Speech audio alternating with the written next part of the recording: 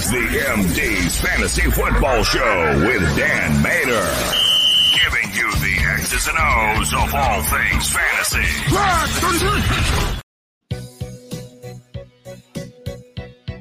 Oh yeah, you're back and listening to the MD's Fantasy Football Show. Thank you all for tuning in live on our YouTube channel. Be sure to subscribe and hit the bell notification to get notified whenever we have new content available to you. You can also stay up to date with the show when you're on the go by downloading us on your favorite podcast app. As always, I'm your host, Dan Mater, flying solo today to give you guys our heroes and zeros, your recap for week 14.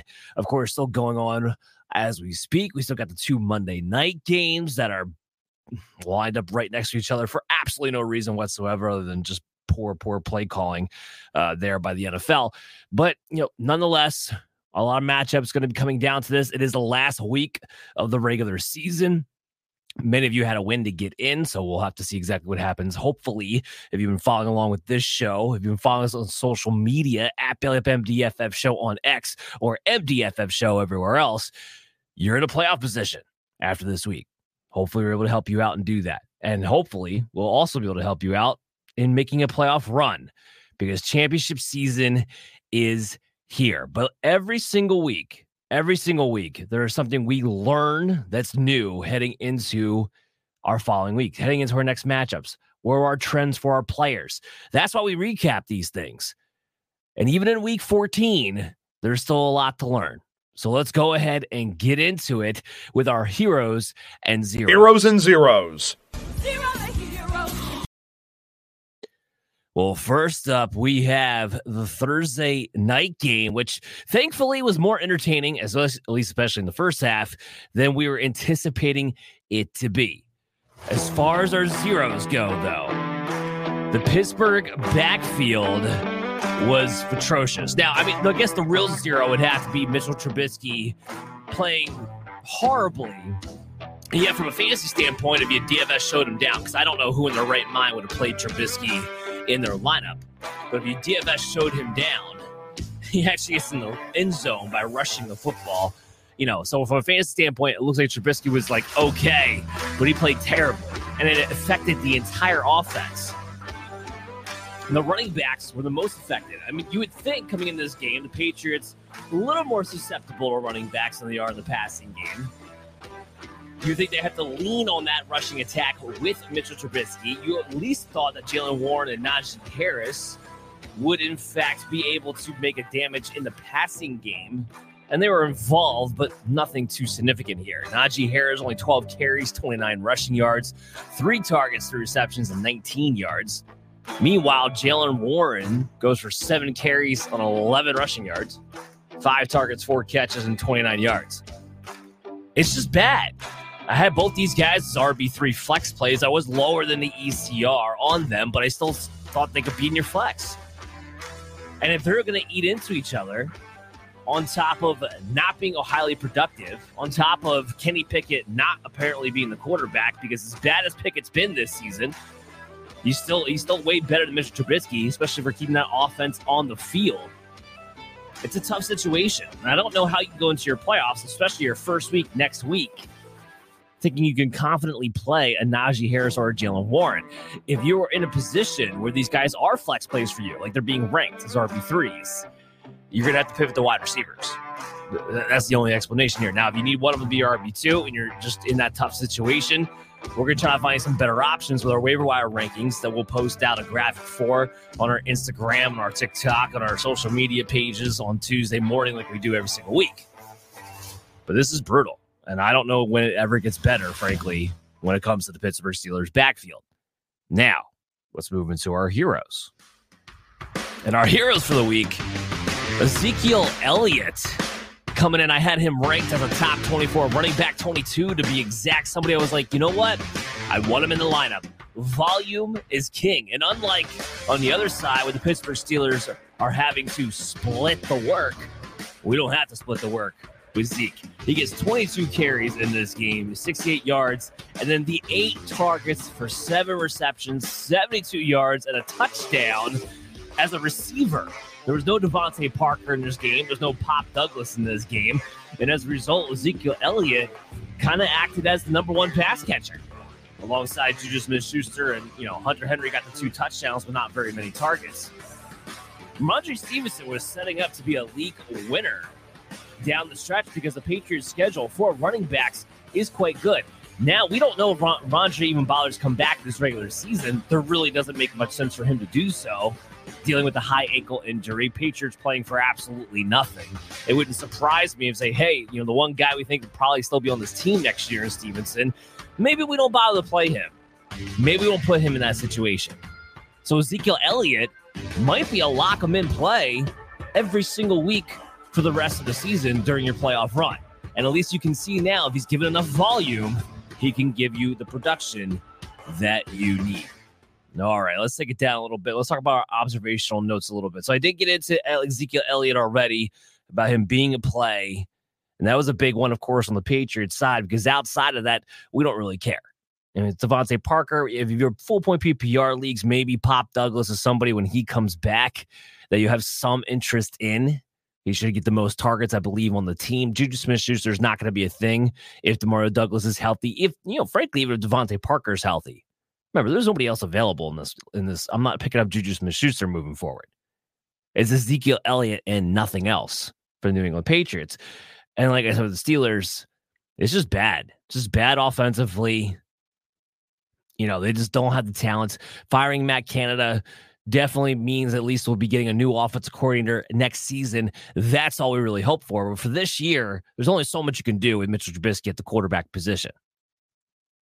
Hopefully Kenny Pickett does come back. I can't believe I'm even saying that, but we are at that point where we're hoping Kenny Pickett can come back within the next week, by your playoff week. Hopefully get some value back to the running backs. Maybe some value back to George Pickens, who's completely worthless. And I said that kind of going into the Operation Domination episode on Wednesday night. Totally out on George Pickens, really, frankly, even being on my roster right now in the playoff leagues. He's one of those guys where, does he probably have more value than some of the other guys on your waiver wire? Sure. But I also kind of want to drop him just to leave a little landmine out there, just to get somebody to think that, hey, you know what? This guy's too valuable. Let me pick him up and let me play him. Because that would be a mistake. Sometimes you get to the playoffs, you get to these points like this, where you go off with name value, you get stuck on it, and you want to making the wrong decisions. Sometimes I put those guys out there in the waiver wire. I'm not saying he's a must drop if you don't want to, but for that strategy purpose, it's something I would do. And I would still do. Because it's not getting any better for the Pittsburgh Steelers right now. Okay, so after all that is said and done, let's move on to our next game. The Tampa Bay Buccaneers, the Atlanta Falcons, Tampa Bay winning in game-breaking comeback fashion. Falcons stink. Man, are they bad. That whole NFC South is so bad, though. It's not like the Buccaneers are a good team. It's just, at least offensively, they've been able to make some things look a little bit nicer. But we'll get into all that in just a second. Let's get to our zeros here. And this was more of a wrong. This was not a zero because the player stunk. This was a wrong call by me earlier in the week. I didn't have Drake London in my top 36. I had him ranked at 37 coming into the day. He's been too volatile. Bijan Robinson has been getting more work, more steady work like he should. That's been the good thing coming out of Atlanta. But when it comes to the pass catchers, comes to Drake London, comes to Kyle Pitts, the usage has been wildly inconsistent. And when we're must-win situations, which many people were in Week 14, even though it's not the playoffs just yet, I wasn't trusting Drake London. I was very aware that Tampa Bay has a very banged-up secondary and a passing attack you've been able to take advantage of all season long. But you don't ever trust Desmond Ridder to actually go to his guys with the ball like he's supposed to. But in this game, he did. He hits Drake London for 11 targets, 10 catches, and 172 yards. A lot of which were badly thrown balls that Drake London, because he's so good, was able to make plays on the ball. But this is the thing. Drake London has this big game. I'm going to feel no more confident in him next week in my playoff round. This doesn't make me feel like I need to play him next week. I probably will have him ranked outside my top 36 again, which is rare. When you have guys who have performances for 172 yards, they're like must plays the next week. regardless. He's not. And it's because of Desmond Ridder. Now, here's what I will say. When we've established this pattern here at this point in the season, if Atlanta is playing a team that does not have a good secondary, and they're at home, that being the key point, then Drake London does have a chance and probably should be a top 36 receiver in those situations. Desmond Ridder is terrible on the road. That's number one. And they play a defense that has any kind of secondary. He doesn't try to force the ball over to Drake London like he should. So that's why I still don't trust him on a week-in, week-out basis, but at least now we have a way in which we can play him when that situation calls over the next 3 weeks. The other zero, of course, this one, everybody got wrong. Mike Evans, 6 targets, 1 catch, 8 yards. This just dudded everybody out. In a big week, in a big spot for a guy who's been a top 5 wide receiver all year long. For a matchup that had no A.J. Terrell, this Atlanta defense was banged up. And the Tampa Bay Buccaneers came back and won this game without him. He did have a touchdown waved off, so he wasn't targeted in the red zone, but still, that is not the type of performance that you're hoping for out of a Mike Evans in a spot like that. All right, let's switch gears. Let's go into our heroes for this game. Rachaad White. Rachaad White, he's not just a hero for this game. He's been a hero your entire run here getting into the playoffs. 25 carries, 102 yards, 2 catches, 33 yards. Gets the receiving touchdown. What's been really positive about Rachaad White and why he's a top 10 play and might remain a top 10 play for the rest of the season, it's not just the volume that he's getting overall. It's the fact that now, the past few weeks, he's actually been able to get 100 yards rushing. He was staying alive because of his passing attack, but now he can get the job done on the ground on top of it. Rachaad White's going to be an RB1 the rest of the way. He's going to give you even more capital. Even more value than what the capital you spent on him during draft day, when it wasn't looking like that for the longest time this season. That's why fantasy football is, in fact, a roller coaster and why we learn things new every single week. But yes, Rachaad White, absolute hero for this week in this game. All right, let's talk about our observational notes. So the guy I want to talk about is Kyle Pitts. He scored in this game.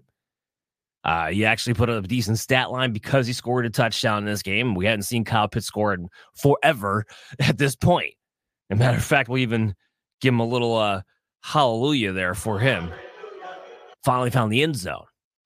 But here's the caveat. Before you start thinking, okay, maybe Kyle Pitts can be a top 12 guy. Maybe we're on to something here right before the playoff run, and you've been looking and streaming at tight ends, and Pitts is somebody who's been pretty available, not quite under 50% available, but pretty available in quite a few leagues because owners have just been rightfully so frustrated. Jonnu Smith was still the number 1 targeted tight end here. Still had 7 targets. The Kyle Pitts is 6. So as much as Pitts had a good game here, as much as you probably want to use him, as much as we jump on the Pitts bandwagon anytime he shows us any sign of life whatsoever, I have to say I'd highly recommend not going down that route, unfortunately.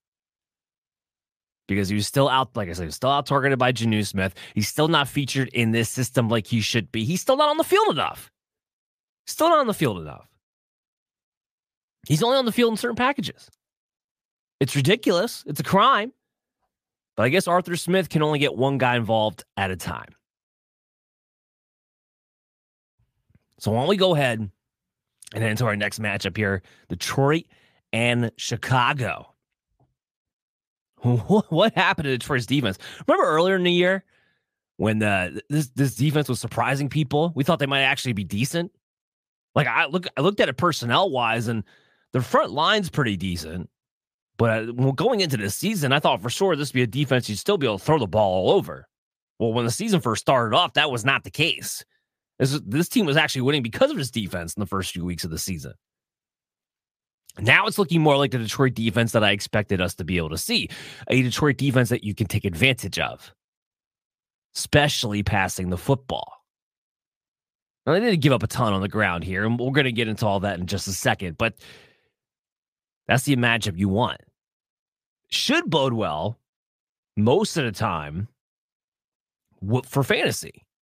Most of the time, if they're going to have this bad defense that you can throw on, and of course they have an offense that can put up some points, it should bode well for fantasy. Didn't quite go out that way here in Chicago, and that leads us into our zeros of the week.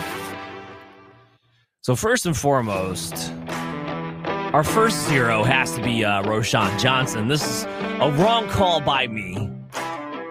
We didn't know exactly who was going to be the starting running back of the Chicago Bears. Nobody did. Even beat writers didn't seem to have a clear-cut idea of who it was going to be. And the ones who did put their opinions out there, most of them said they thought it was going to be Roschon. It would make some sense, right? Roschon led in snaps right before they had the bye week. They're a team that's not going to go to the playoffs, so maybe it's time to start playing your younger guys and just see what you have going into next season. But instead of all that, we saw D'Onta Foreman come back and be the lead guy. Now, D'Onta Foreman's played very well. I'm not saying he doesn't deserve it, but it doesn't make much sense for Chicago, one, to be winning games like this against Detroit, frankly, and just screwing up their draft capital. But two, for a guy who's on a one-year contract and a veteran journeyman player, what does it matter? The only thing I can come up with is that maybe Matt Eberflus is just convinced that his job is on the line. And maybe it is. And that's why he's trying to be as competitive as he possibly can be and win these games. But as a result now, we have a three-man committee, sort of. D'Onta Foreman leading the way. Snap-wise, you wouldn't see on the box score, but snap-wise, it was Roschon Johnson who was playing over Khalil Herbert. And then Khalil Herbert came up in the rear. So Herbert, based off of this usage that we got today, he's droppable. You can go ahead and just flush him down the toilet, frankly, if you want to. Prepare to be flushed.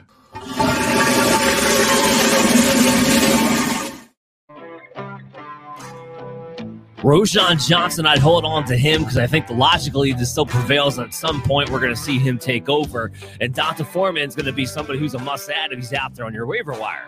Now, while I'm going to add him, I'm going to add this caveat. We're in the playoffs next week. I don't want to trust the Chicago backfield if I can help it in any kind of capacity whatsoever.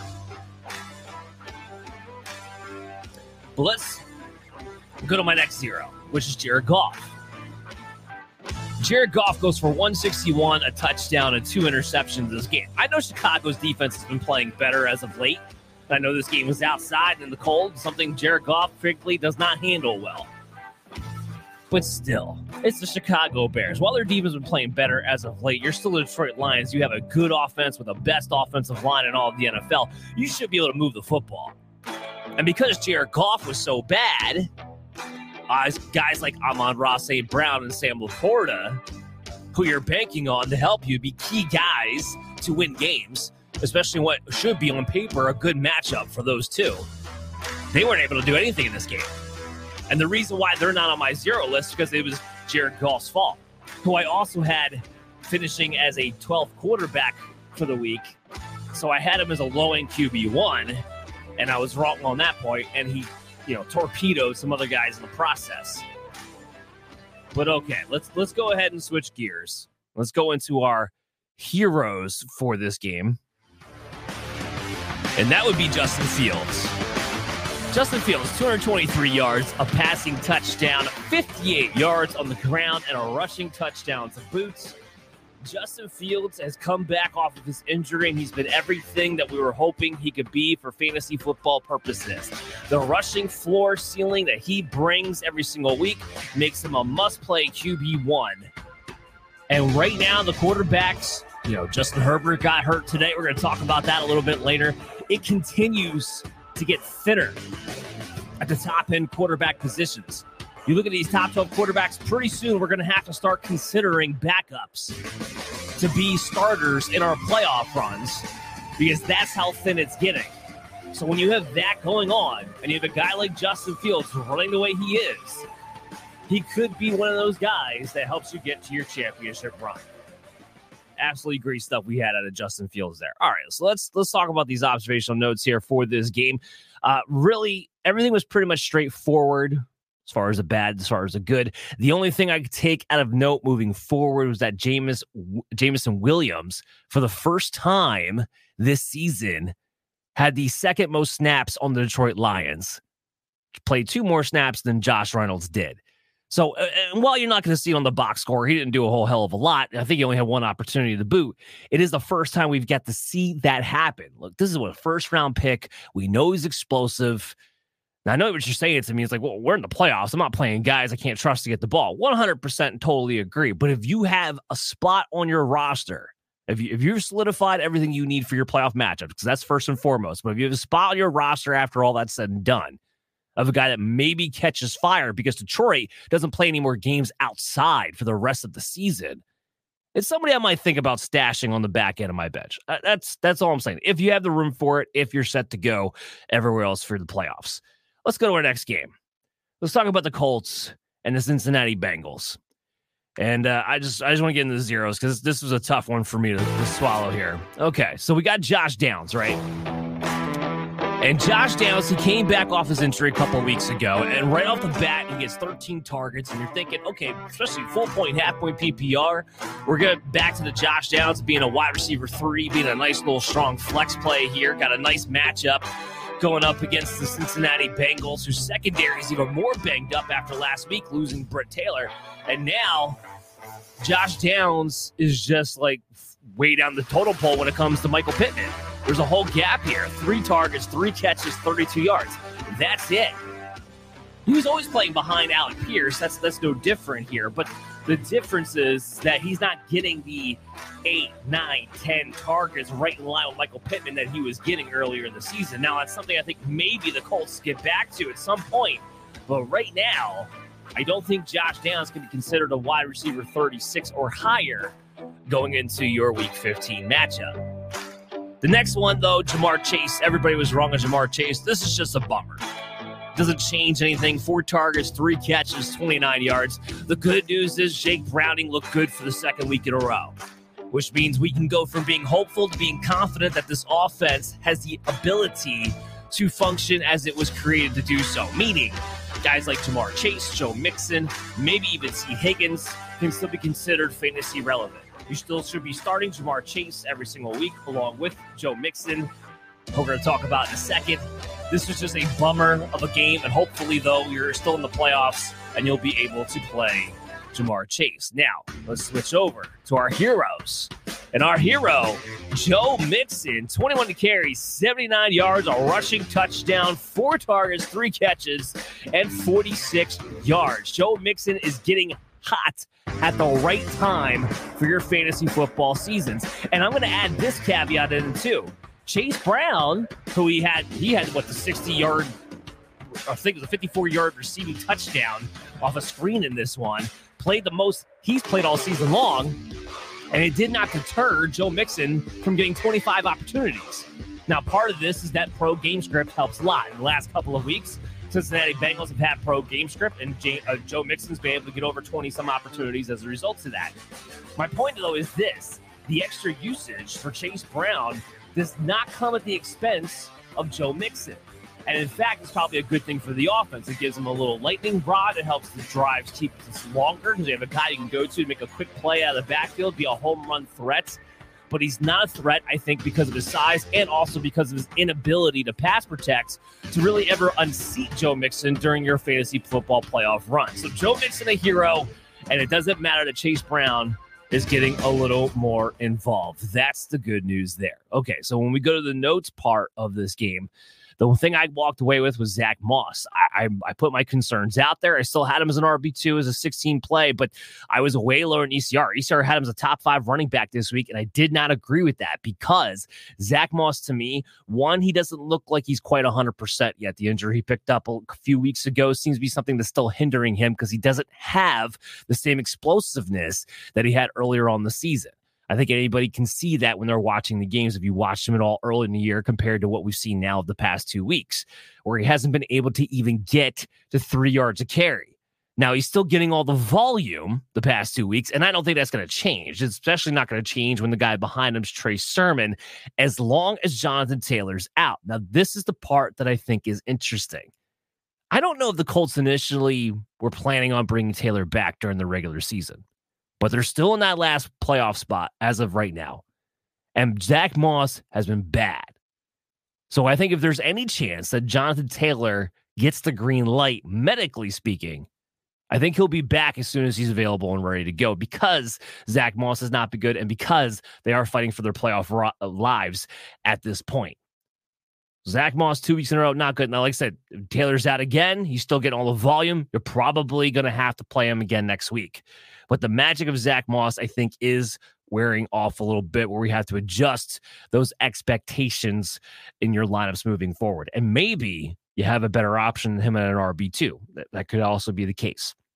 Let's go to our next game, the Jacksonville Jaguars, Cleveland Browns. Man, this game felt like it took forever to end. And I think it was the last 1 o'clock game to end. But it's like they had so much more time on the board than like anybody else. I don't know what was going on. I was only seeing this game in red zone. This was not one of the games that I was tuning into on my main screen and just watching that one. Tuned it in the red zone.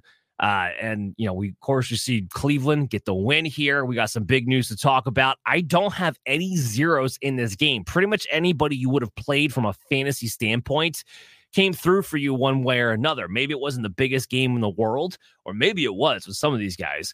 But ultimately, anybody you played in this one gave you at least something, gave you at least a floor. Maybe the biggest one would have been Calvin Ridley potentially, but he's somebody we've kind of learned that, especially in a matchup like this, when it was bad weather against Cleveland Browns, I don't think we had uber high expectations for Calvin Ridley anyway, even if he was just a flex play. So let's talk about those heroes. And the heroes for this one are the tight ends. David Njoku, 8 targets, 6 catches, 91 yards, and 2 touchdowns in this game, coming off a week where people were a little bit worried because they're like, well, Joe Flacco didn't really look David Njoku's way. Well, Joe Flacco has made a career out of throwing the ball to the tight end position. I wasn't really concerned for that. Now, David Njoku, this is one of his best games, if not his best game of his career. We don't really see him go off like this very often, even though we know he's got the athletic ability to do so. What we do know now is that David Njoku, along with Amari Cooper, can both eat in the passing game because of the upgrade at quarterback. And I want to save that piece of analysis for our observational notes. Our other hero for this week was Evan Ingram. Look at Evan Ingram go, baby. 12 targets, 11 catches, 95 yards, and 2 touchdowns in a tough matchup. You weren't sure we're going to get out of Trevor Lawrence. How well is he going to play on the high ankle sprain? What was the weather going to be like? And we talked about this a little bit last week, where guys like Deontay Johnson, Jacoby Myers, they go through these long droughts at the touchdown position, and then once they score one and get that lid off, then all of a sudden they start flooding in and start trying to catch up to their touchdown regression in like 3 games. That's what's going on with Evan Ingram. Scores last week and he scores 2 touchdowns this week, just solidifying the fact that he's your every week tight end play, even if he hasn't necessarily been amongst the elite options this season, but feeling much, much better about him moving forward. Okay. So let's start with the notes. The big one, the big headline, of course, Joe Flacco is going to be the starting quarterback for the Cleveland Browns for the rest of the season. And frankly, what we've gotten out of him the last 2 weeks has been better than anything Cleveland's gotten out of any quarterback, and that includes Deshaun Watson so far this season. The good side of this, Amari Cooper, he had double-digit targets in this game. That's definitely a good positive for him. David Njoku, we just talked about him, how he goes off. The backfield situation is, well, it doesn't change anything there. Jerome Ford, Kareem Hunt still splitting based on situation and based on down. Nothing's different in that side effect. But what could be different for the running backs is that maybe they go on more longer drives, more scoring opportunities for both of these guys, because Joe Flacco clearly is, the 38-year-old man off the couch 2 weeks ago, clearly is the best quarterback the Cleveland Browns have to offer and is moving this offense pretty well. So, yeah, you got to feel good about this all the way around with Joe Flacco being the quarterback the rest of the way. The other note I have for this, Trevor Lawrence. I know he had the 3 picks, and I know Jacksonville comes away with the loss. So if you listen to NFL circles, they're not going to be as high about Trevor Lawrence's performance this past week. But frankly, I personally was kind of impressed. 1 week, not even a week, on a high ankle sprain, and this guy's playing through it. First of all, I tweeted this out too. He's tough. He might be the toughest quarterback, or he's at least one of the toughest quarterbacks. Hasn't missed a start, and there's been multiple times where he thought he should miss, and somehow he finds a way to go back out there. And he had the 3 picks, but he still had 3 touchdowns in this game. From a fantasy standpoint, he actually still was like a lower end QB1, high end QB2. He wasn't bad against Cleveland Browns defense in bad weather on one leg. I was impressed by Trevor Lawrence. I really was. So the good news on that end is that, well, the wide receivers got their targets, right? I know none of them went off as far as Calvin Ridley, Zay Jones, but Zay Jones had 12 targets. Calvin Ridley had 11 targets. Those are where the targets are going. Parker Washington, I wasn't a big fan about the Parker Washington. I know he's playing Christian Kirk's role, but I think he's just going to be out there to play the role and kind of run the treadmill here, just run the cardio. I don't expect much out of him. Zay Jones, Calvin Ridley, those guys are going to eat. Evan Ingram, he's going to eat. Of course, Travis Etienne's going to have his. He scored again today. The good news for the Jacksonville Jaguars is that they don't have to pivot to CJ Beathard. There wasn't any notice about there being any kind of setback for Lawrence in this game, so we have no reason to think he won't be the starting quarterback next week. And so from a fantasy standpoint, like I said, the quarterback room's been thinning out. You got even a little bit thinner this week. He could be a low in QB1, high in QB2 based on the matchup, and he keeps everybody else to be depending upon fantasy relevant too. Let's go to our next game. Carolina and the New Orleans Saints. Saints took care of business. Carolina they got nothing to offer offensively, but I do have a wrong call here that I got to talk about with Adam Thielen. Now, just barely. Adam Thielen wasn't anything special, but I talked about him being in line with like a George Pickens, where he's one of those guys to me that I think he's a landmine. And you know what? I still think he's a landmine. I still think he's one of those guys you drop and you try to get somebody else to pick them up based on name value and think that they should play him, and then wind up finding out that he doesn't have much of a ceiling to offer. He's not going to be the guy who beats you or wins you the week. Now, what he showed this week, and why I have to have this as a wrong call, why he has to be a 0 for me, is that I didn't have him inside my top 36. And he's going to wind up being a flex play with his 7 targets, 5 catches, 74 yards. My big knock for Adam Thielen is that since Thomas Brown's been calling the plays, he has not once had a more than 5-yard ADOT. He did this week. That was the first time.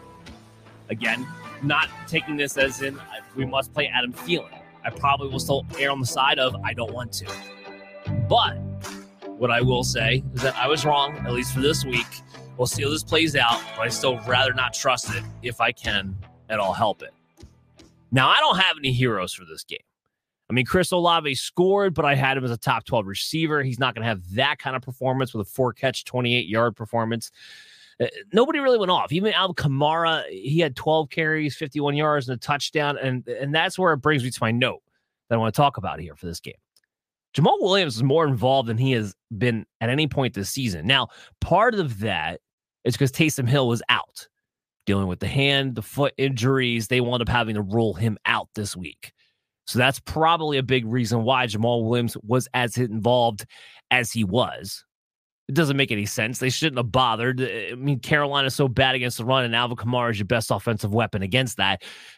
I don't know why they wouldn't just stick with Kamara. But honestly, even though he did have a good game, I just feel like against Carolina in this spot, Olave's dealing with the flu. Derek Carr's banged up and, coming off of a week where we're surprised he was able to go, that Kamara just didn't get more involved. And then they just didn't let him dominate. Jamal Williams kind of ate away at that. So it's something we're going to have to watch. He only had 5 less snaps than Kamara in this one. On the flip side of that, in my other notes, the other backfield for Carolina, Chuba Hubbard dominated playing time. Now, if you look at the box score, you're going to see that Miles Sanders had 10 carries for 74 yards. You're probably going to think he's a little bit more involved and a little bit more effective than what he actually was. It wasn't close as far as the overall snaps and the overall playing time is concerned. This was Chuba Hubbard all the way. We have now a couple weeks in a row, especially since the firing of Frank Reich, where Hubbard is the man. I still don't always trust him to produce, but if he's going to get over 20 opportunities every single week, it's hard to get out of the running backs. He's probably going to be your lineups more times than not, especially since he is now well ahead of Miles Sanders in that pecking order. Let's take a travel over to New York, to the Houston Jets game. This probably wound up being the worst weather game of all of them this week. downpours. There was 50-mile-an-hour winds at some or certain points. So it was just kind of bad with weather all the way around. It was also bad for something else. And this is where, I got to get into the zeros a little bit here. And this wasn't a wrong call. And they're not even a zero as in they just disappointed performance-wise. Your fantasy lineups, yes, they disappointed in that standpoint because C.J. Stroud and Nico Collins get injured in this game and aren't able to put up any points before they got injured. C.J. Stroud is going to be getting evaluated for concussion, which means next week, unfortunately, next week is going to come into question as far as his availability. Your first round, your playoffs, it stinks because C.J. Stroud has helped a lot of teams get to the point to be in the playoffs. And the idea that you might not have him for that first round, it's a crappy feeling. And it's fantasy football. Like I said, the quarterback room got thinner between Herbert and potentially C.J. Stroud next week. Now, we've seen a couple of players now be able to get through concussion protocol in a week. We weren't seeing that earlier in the year. We are starting to see that a little bit more now. Hopefully that is the case, but I am not as hopeful because this wasn't a situation where it came out after the game and they're just being a little more precautious than they needed to necessarily. No, this is a situation where he got knocked out of this game about halfway through when it was still a ball game and got rolled out pretty quickly. So I think we're going to see C.J. Stroud really have to go through it this week in order to be able to come back. And Nico Collins with the calf issue, obviously we're not going to know the extent of that until later on in the week. And we will have Brian Scott on Thursday to talk about it then too. Make sure you tune into our YouTube channel and subscribe and hit the bell notification. We'll be there at 9:30. But if Nico Collins is going to miss time, Tank Dell's gone, well, that's going to start leaving us with Noah Brown. Now, playing snap-wise, Robert Woods, Xavier Hutchinson were actually the top two receivers. Noah Brown just 2 snaps behind those guys and still getting the majority of the targets, or at least 6 targets compared to 5 compared to 3. So I do think Noah Brown is the number 1 receiver as far as playmaking ability goes and perhaps even target share goes. We will see those other guys involved as far as the playing time is concerned, but it's null and void, in my opinion, if it's not C.J. Stroud out there. We've seen Davis Mills and what he does not bring to the table, frankly, when we put it down to it. So for Nico Collins, Noah Brown's value, I think, does go up if Nico Collins' injury winds up being severe and C.J. Stroud is going to miss only a week, if that. But that's where we're at with the Houston Texans. Just more unfortunateness there. We do have heroes in this game, believe it or not. Garrett Wilson, 14 targets, 9 catches, 108 yards. And then Breece Hall, 10 carries, 40 yards, 9 targets, 8 catches, 86 yards, and a touchdown. Breece Hall only getting 10 carries in this game, but like he has done for the past few weeks, getting the job done through the air and in a big way this week. Now, the real hero of the game should be Zach Wilson, who had the best game of his career. It's not even close. And that's what was hilarious to me. And, of course, that goes into our observational notes here. So let's talk about that. So Zach Wilson, who reportedly, I don't know how true it is, but I think it was just weird that there was a report like this out there to begin with, reportedly had to have Aaron Rodgers talk him into coming back and starting for the Jets while he was on the roster, which was unfathomable at the time. Now, of course, he does make the start, and he has a career game, so that's gonna go by the wayside. All the reporting that happened last week, that's gonna be forgotten.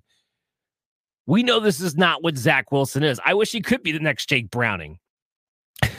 I know, right? Zach Wilson, the number 2 pick, and we're hoping he can be the next Jake Browning, a backup quarterback to Joe Burrow, who's just playing well right now. But we wish he could be Jake Browning. Come in, play within your strengths, do what you're supposed to do. Get the ball out to your playmakers, to your fantasy football playmakers, and just call it a day. Don't try to do too much. I mean, I wish Zach Wilson, that's what he would do. I'd like to see, there's hope that he could do that after a performance like this, but we've seen enough of Zach Wilson to know what he is. Now, having said all that, it doesn't mean my hopefulness, or at least the floor of which I think we can now expect for Garrett Wilson and a Breece Hall, is established more so with Zach Wilson as a starting quarterback the rest of the way. You saw it in this game. I mean, the one thing I give Wilson is that even when he was playing bad before, he was still making sure he got Wilson and Breece Hall the ball. And since Michael Carter's been gone, Breece Hall's been so involved in the passing game that you haven't really noticed the fact that he's been terrible as a runner for the past month. It's been awful. But he's getting enough done in the passing game to keep your fantasy hopes alive. You can feel more confident about a Wilson and a Breece Hall moving forward. All right, let's talk about that Rams-Baltimore game. And I had some bad calls, and I had some bad calls in this one. So let's get to the zeros. Gus Edwards. Not only a wrong call by me because I had him as an RB3, a high-end RB3 at that, because he's somebody who's been finding the end zone with regularity. And I was expecting a pro game script. I mean, Baltimore's defense has been super dominant, especially when at home. I wasn't expecting the Rams to make this an overtime shootout game. That's not what I was anticipating. And then as a result, Gus Edwards only gets 6 carries for 15 yards. I mean, it wasn't lost on me that Keaton Mitchell's been eating into that playing time and maybe even overtakes him as far as who plays more. But Gus Edwards still has a very specific role within this offense, and I don't think that changes. But it was certainly a disappointing performance here. My other zero, because this was a wrong call, not because the player played poorly, was Cooper Kupp. 10 targets, 8 catches, 115 yards, and a touchdown. You know what I did this week for the first time ever? Took Cooper Kupp out of my top 12 and didn't even put him as a wide receiver 2. Put him all the way down at wide receiver 28. I made him a wide receiver 3 in my rankings. And this is the week he decided to show, hey, I'm still Cooper Kupp. BTW, still over here. And just lit it up against a defense that's top 10 against wide receivers. I just can't win. Just flat out, just cannot win. But it was good to see Cooper Kupp be able to get back on track, give more confidence about him moving forward at least. All right, so let's switch to our heroes, because yes, I might have some wrong calls, but I had some good calls too. And that was OBJ, who I had ranked well inside my top 36. Thought he was a really good wide receiver 3 flex play to have in your lineups this week, and I was right. 4 catches, 97 yards, and a touchdown. Now, here's where I want to make a little note about OBJ. He had 10 targets in this game. We've been talking about without Mark Andrews, who's going to be the number 1 pass-catching weapon within this offense. We thought maybe it would be Zay Flowers. It is not. It is OBJ. OBJ is the number 1 weapon that I want to play from a fantasy football standpoint for the Ravens. Zay Flowers wound up having a good game because he got into the end zone. But it's OBJ first, Zay Flowers second. So keep that in mind. The other good call, or the other good thing they see for a hero standpoint, was Lamar Jackson. 316 yards, 3 touchdowns, and 70 yards on the ground. If you were playing Lamar Jackson, of course I had him ranked as a must-start too, like everybody else does. You're going to have to. But it was just nice to see him finally have a Lamar Jackson-esque game against a defense that's been pretty stingy this season, surprisingly so. He's just been in a slump, and it was just good to see him get back and being Lamar Jackson in this one just in time for when you need him the most. So it gives you a little more confidence about him being able to move forward. What's my note for this game? Talking about the quarterback position, talking about it thinning out and everything else. Matthew Stafford is, I think, a must stream. I guess that would make him a must start, essentially, but you got to pick him up first. He's been on my waiver wire rankings lists for the last few weeks. I have a feeling he's probably still less than 50% owned because I don't think anybody was itching to play Stafford against the Baltimore Ravens in Baltimore. I know I wasn't. I had him ranked as such, as a low-end QB2. But he's been on a tear. Been over 20 fantasy points in the last 3 weeks in a row now. He's done it the last 2 weeks against Cleveland, then Baltimore. So he had 2 tough defenses and that he had to overcome. And now the rest of his schedule lightens up. To get Washington next week, can't get a better matchup than that. The Saints, it's a little tougher, but that game's in Los Angeles, so that does help. And the Saints defense is not as good as we thought it would be this season. Don't get swept away by the fact that they just dominated Bryce Young. Everybody dominates Bryce Young on the defensive side of the ball. That's nothing new. So he gets the Saints there. It is in Los Angeles, so I feel okay about that game. And then week 17 plays the Giants.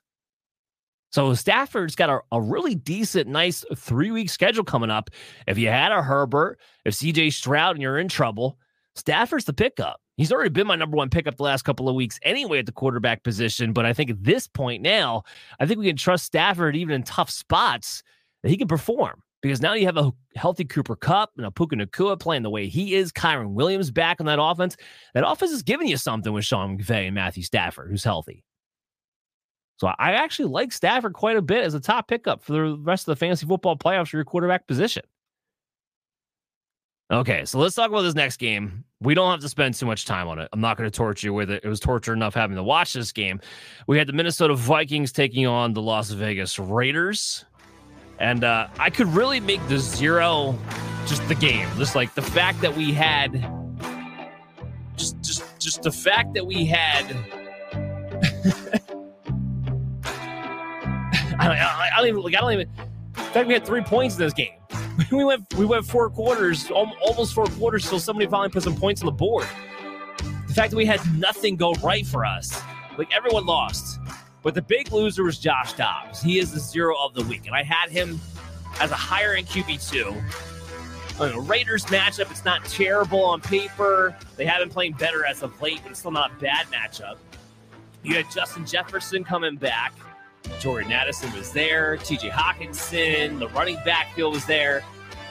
Just thought Dobbs was somebody that I didn't have as a starter, but somebody I thought you could potentially play if you needed to.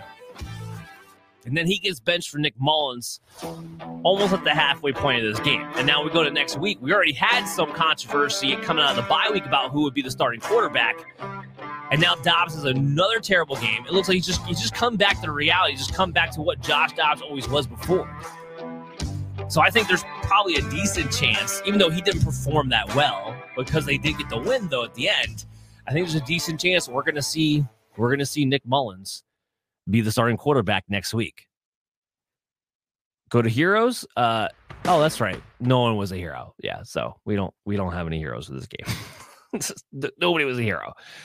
Nobody you're depending on from a fantasy standpoint did that well for you. The notes are the injuries. Alexander Madison, Justin Jefferson, Josh Jacobs all got hurt in this game. Jefferson actually had to go to the hospital. Now, it sounds like the hospital trip in and of itself was more precautious than anything else, but he had a serious enough injury where they felt like they needed to take him to the hospital to make sure he was clear to go home on the flight back to Minnesota. Just got him back. Didn't give you anything before getting out either. That's the other bad part about this. So we're going to have to watch that now. Madison gets hurt. Maybe it's Ty Chandler time. We'll see what that injury is going to be like. Josh Jacobs, same thing.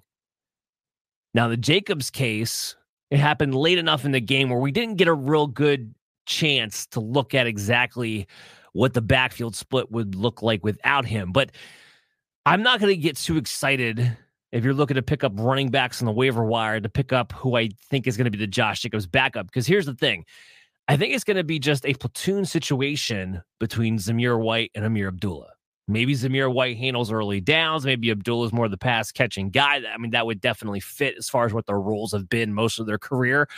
But I don't think there's going to be a one-for-one handcuff for Josh Jacobs if, in fact, he's going to wind up missing any time.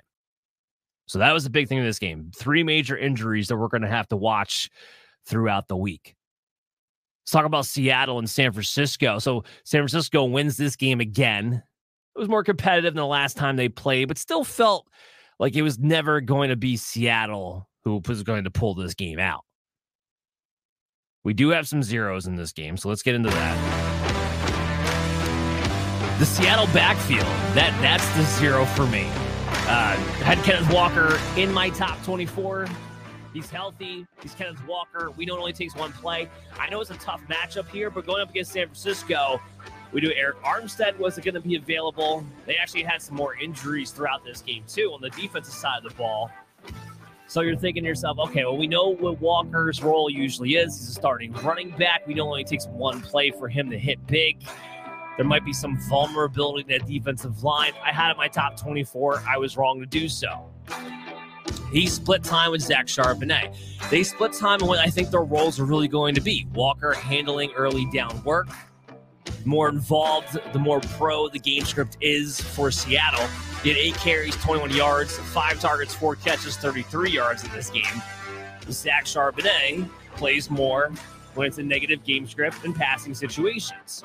They both get carries, they both get catches, but one's on the field more than the other depending upon what the game script's going to be. Even though in the box score, Zach Charbonnet only had 1 target, 1 catch for 4 yards, he did play more in those situations that were passing situations, though. He had 9 carries, 44 yards on top of it. So this is not just a 0 for this game. It was a tough matchup. There will be better days over the next couple of weeks ahead. The problem is now that we know we have a full-blown 2-man committee between these two, which just makes it that much more complicated and limits their ceilings that much more. So I think we're looking at the Seattle backfield as maybe nothing more than high-end RB3 plays unless one emerges or one gets injured. But let's switch gears, because in a game like this, you better believe we had a lot of heroes. Deebo Samuel, who I did rank ahead of Brandon Ayuk because, well, Seattle runs a lot of zone, and Deebo Samuel is a zone killer. And boy, did he kill it today. 9 targets, 7 receptions, 149 yards, a touchdown. And then he gets the 1 rushing yard, 1 rushing touchdown run to seal the deal for San Fran in this one. He's just on fire. 2 wide receiver 1-like performances back-to-back weeks now for Deebo Samuel. Killed Philly last week, killed Seattle this week. Looks healthy, looks great, getting used in a Swiss Army knife way. Outside of Christian McCaffrey, I think the number 2 weapon there, the 1B, the 1A, the 1C, the 1D. But I think the 1B to Christian McCaffrey is Deebo Samuel moving forward in your fantasy football playoffs. Not to take away from Brandon Ayuk, who also had a very good game in this one and is still a must-start at your wide receiver position. That does not change this in any kind of capacity. But I think it's Deebo Samuel, not Brandon Ayuk, who will be ranking ahead of moving forward. Brock Purdy is the other hero. So remember, there was a time in which, you know, the idea is that with San Francisco, the downfall with them from a fantasy standpoint is that because everyone's so good, you can only get 1 to 2 guys to actually go off, and you never knew exactly what those 1 to 2 guys were. I mean, you always knew CMC was going to be in the mix, but it was going to be, okay, who's going to be the other guy? Because they wouldn't get everybody involved. That hasn't been the case past couple of weeks, and that's because of Brock Purdy. He's a hero in this game. 368 yards to the air, 2 touchdowns. He had the pick. The pick wasn't his fault. It bounced off the hands of Brandon Ayuk, who ran short of a route. There was a miscommunication. It wasn't Purdy's fault that was picked off. But since Purdy's been playing the way he has, especially over this last 5-game stretch, everyone in San Francisco has been able to eat. Everyone. This is the first game in a month that Brandon Ayuk hasn't scored a touchdown. But he's still at over 126 yards, so he's great from a fantasy standpoint regardless of that. It's Deebo Samuel. George Kittle's been getting into the end zone. CMC, of course, is doing his things. We've hit a point now that because Brock Purdy's playing on this MVP-like level, everybody, every single one of your fantasy football shares in San Francisco is hitting every single week. It's what you always wished could happen, but never got to that point. Their offense is playing video game-like level right now. Beautiful. Absolutely beautiful. And Brock Purdy, in his own right, I think he's a top 5 quarterback the rest of the way. He only has one tough matchup in the fantasy football playoffs. He's got Arizona next week, and then he's got Baltimore week 16, Washington week 17. And if Stafford and the Rams just showed you anything, that they went into Baltimore, they put up over 30 points. So I don't know if Baltimore necessarily is as scary of a matchup as we thought it might be either. Because remember, that game, that's going to be in San Francisco Christmas Day night. I think that's a night game. So yeah, 49ers, loving it. Loving my team. Loving all my fantasy shares of you. Making me look good, both for NFL purposes and fantasy purposes. And it's always great when those two things can come together. What are my notes for this game? Outside of, the gloriness of San Fran. That was actually Jackson Smith-Njigba, who led the wide receivers in targets. So DK Metcalf got off to the hot start, and he got you what you wanted. But then the 49ers clamped down, despite the fact they lost Travius Ward for the rest of this game. They still clamped down on DK Metcalf. Lockett had a solid game, 6 catches, 89 yards. But JSN led the team in targets, and he has been playing more and more and more. I got to see the snap count again on this. This might have been his highest snap count that he's had so far. And I had pointed out during the Operation Domination episode last Wednesday at 9:30. We'll be having another one this Wednesday at 9:30, by the way. We previewed the entire Week 15 matchups with no buys, so it's going to be a big one. But I talked about that and how he's been playing more and more each week. And that for the most part, we've been kind of usurping Tyler Lockett. But in a way, it's not great for fantasy purposes. It's like him playing more and more does not make me go, oh, okay, cool. I'm excited about picking up and playing Jack Smith and Jigba. No, the big plays still aren't going to be there. It's still going to be DK Metcalf's route. And the floor is not always necessarily there because it's a battle between him and Tyler Lockett, who's getting those safe intermediate over the middle throws. But it is putting a little bit of a limit, especially on Lockett, but I think to some degree on DK Metcalf too, and the overall opportunities that those two get. So that's just a note to take away from there. Let's go to our next game. We got Buffalo and Kansas City. So let's get to the zeros first. You know, I was wrong by ranking of them, of course, but so was everyone else. I'm not taking the heat for this, but what's more concerning is how long this slump has gone on. And of course, I'm talking about Stephon Diggs. 4 catches, 24 yards. In a big clutch situation matchup, you're thinking to yourself, Stephon Diggs, yes, it's a tough matchup on paper. Yes, Kansas City's been very good against perimeter wide receivers with their young corner duo that they got going on. And they're legit, by the way, especially Snead. Oh, man. But you're thinking they're still going to find a way to feature Stephon Diggs. Here's the problem. Since Joe Brady's taken over, Stephon Diggs has not been a wide receiver one. I think he's only had one good game. A few weeks ago, he had 76 yards and a touchdown. So it becomes a little bit concerning. You're going into your fantasy football playoffs, and a guy you've been depending upon to be a wide receiver one all year hasn't really been playing that way, and it correlates to a big major change. Now, I don't think Joe Brady is going into the week in his game plan saying, I don't want to get Stephon Diggs the ball. And the silver lining here is that he did have 11 targets in this matchup. That's the silver lining for Stephon. So better days should be ahead. Not every matchup is going to be as tough as this one, but it's a little bit alarming. You're hoping Diggs breaks out of his slump soon because you need him to. My other zero was Clyde Edwards-Helaire. Upon the news that Isaiah Pacheco was going to miss, I did put Clyde Edwards-Helaire inside my top 20. Yes, I knew Jerick McKinnon was going to be available, but he was still coming off the groin issue. And we know that Jerick McKinnon's not going to get the majority of the carries. This is not his game. What we didn't know or weren't sure was exactly what his role was going to be or how much volume he was going to see in the passing game. And he did wind up actually scoring a rushing touchdown. Jerick McKinnon still playing in the red zone. We got a full two-man committee in the absence of Isaiah Pacheco. Now, here's the other thing about Pacheco. When Andy Reid was asked about whether or not he would go on an IR stint, he said, we'll see. Now, it didn't wind up happening. They didn't put Pacheco on the IR. But it still tells you that this shoulder situation that he's dealing with could very well be more than just a 1 week absence. So there's a very good chance we're going into next week with Clyde Edwards-Helaire and Jerick McKinnon as the two running backs again. And like we saw this week, they're splitting time. McKinnon's the pass-catching guy. Clyde Edwards-Helaire is the rushing guy, which is kind of what we expected. But McKinnon continues his role where it looked like Pacheco was starting to take over in the red zone. McKinnon went back to being the red zone back, which is what leads to him getting the rushing touchdown. So it puts Clyde Edwards-Helaire in a tough spot where he's not getting targets. He's not necessarily getting touchdowns. So I think McKinnon is going to be the more valuable fantasy football running back to have on your teams moving forward as a result of that. Okay, let's switch gears here. Let's go to our heroes of the game. Always like it when we can get more positive. That's Rashee Rice, in my opinion. Had him locked in as the top 24 receiver, and he didn't disappoint. 10 targets, 7 catches, 72 yards, and he picks up a touchdown in this game as well. He's officially now, 3 weeks in a row, has established himself as the 1B, the Travis Kelce's 1A, as far as the target share situation is concerned for Kansas City. That's what we've been hoping for. That's what we've been waiting for. One of these receivers to emerge. It is unequivocally Rashee Rice.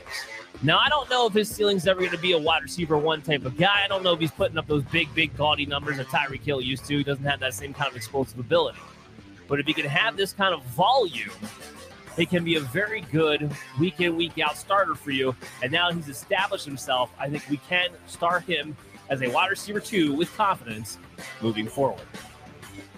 So that was the big hero here. On the same side of the ball, though, that's where I have my note for this one. And that's Patrick Mahomes. So despite the strong performance by Rashee Rice, despite this being a big game, despite the Buffalo Bills defense being vulnerable over the past few weeks, especially ever since they had the major injuries that they lost their guys to, Mahomes still was not able to give you a great fantasy performance.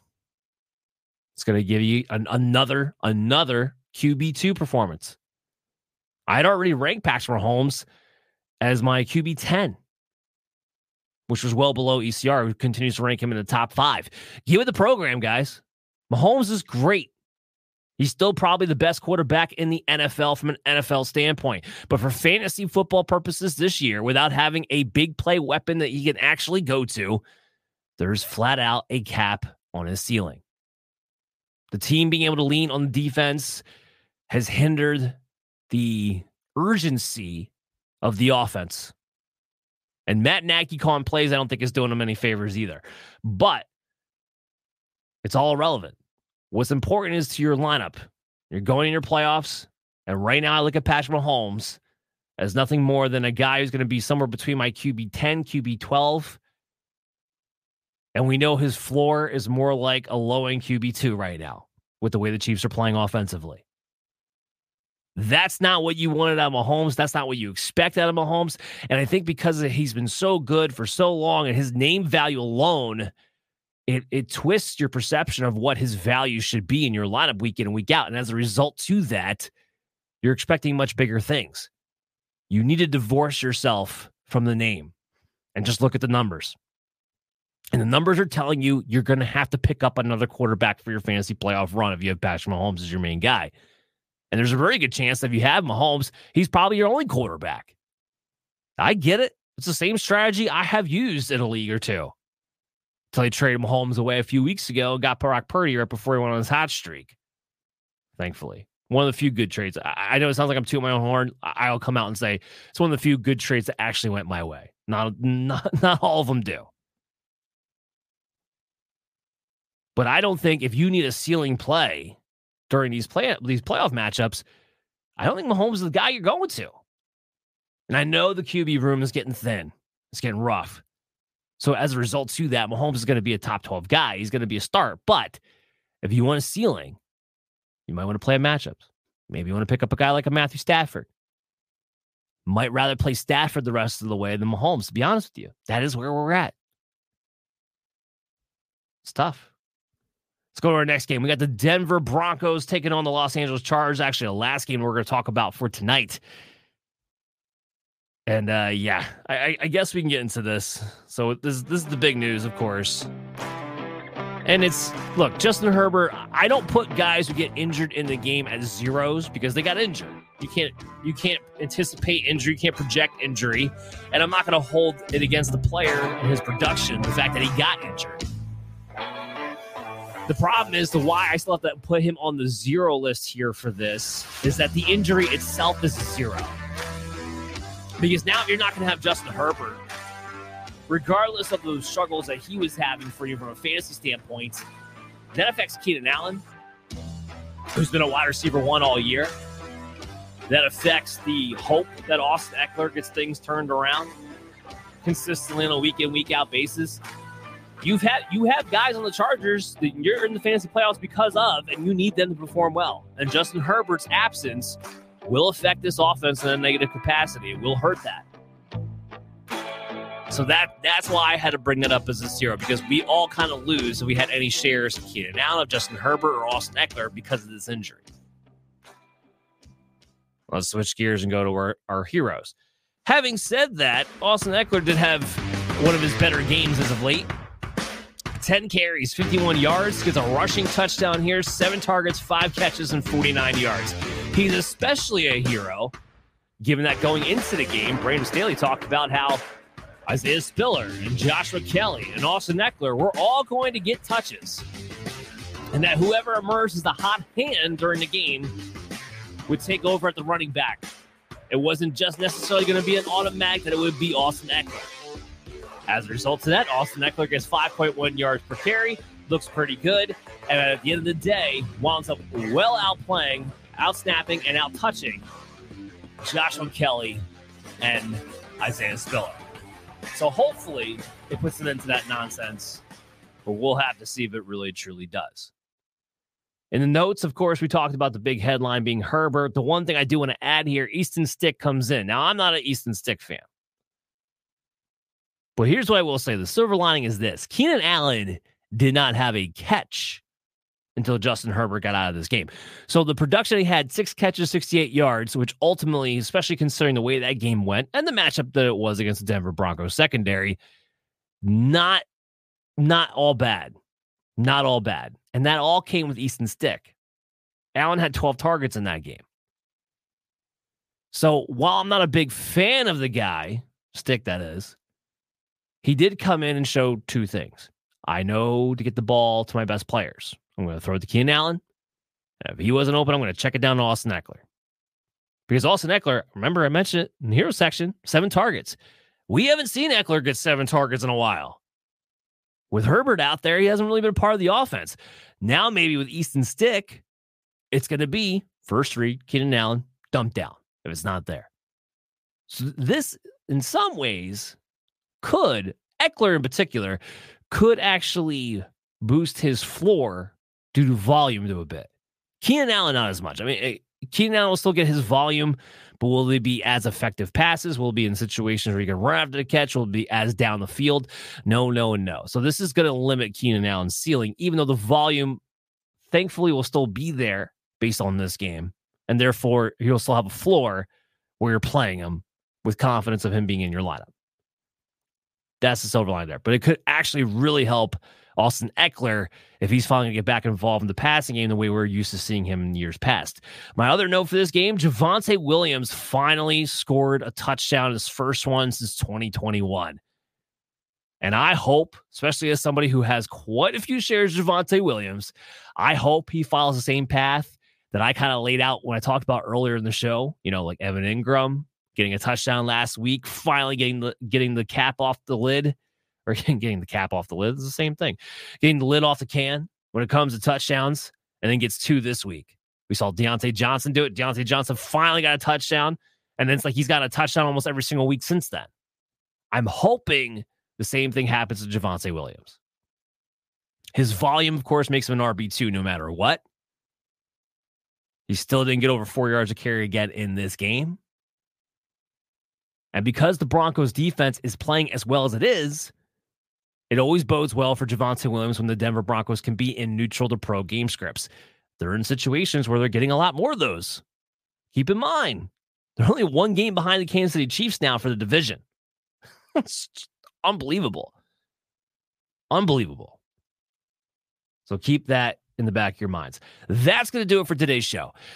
Make sure you guys subscribe to our YouTube channel at MDFF Show. Hit the bell notifications to get notified whenever we have new content available to you. You can also stay up to date with the show when you download us on your favorite podcast app. Make sure you do. It's playoff time. It's not time to mess around. Get in on the show. Ask us your questions on social media at BillyUpMDFF Show on X, MDFF Show everywhere else. We're going to be back on Wednesday. The preview, all of Week 15, the first round of the playoffs, our Operation Domination episode, player props and bets, along with our fantasy football analysis. And then we'll be back on Thursday night at 9:30 with Brian Scott, a very important episode with Brian Scott, talk about our injuries going into the first round of the playoffs. So make sure you guys stay tuned to that. Everybody, good luck on your Monday matchups. I mean, you have Monday miracles if you need them, and we'll see you next time.